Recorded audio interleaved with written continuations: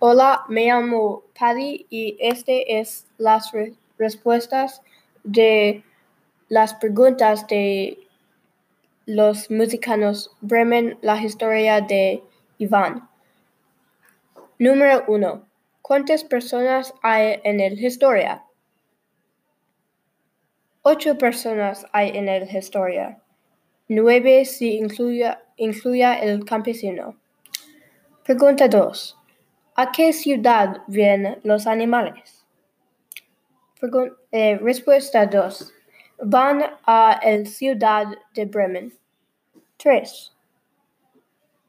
¿Qué animales hay? Hay un burro, un gato, un perro y un gallo en la historia. 4. ¿Cuántos ladrones hay en la historia? Hay 4 ladrones en la historia.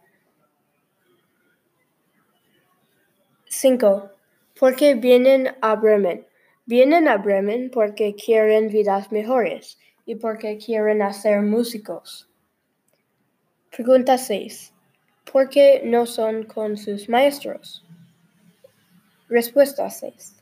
Porque el maestro no fue simpático y quiere matar los animales.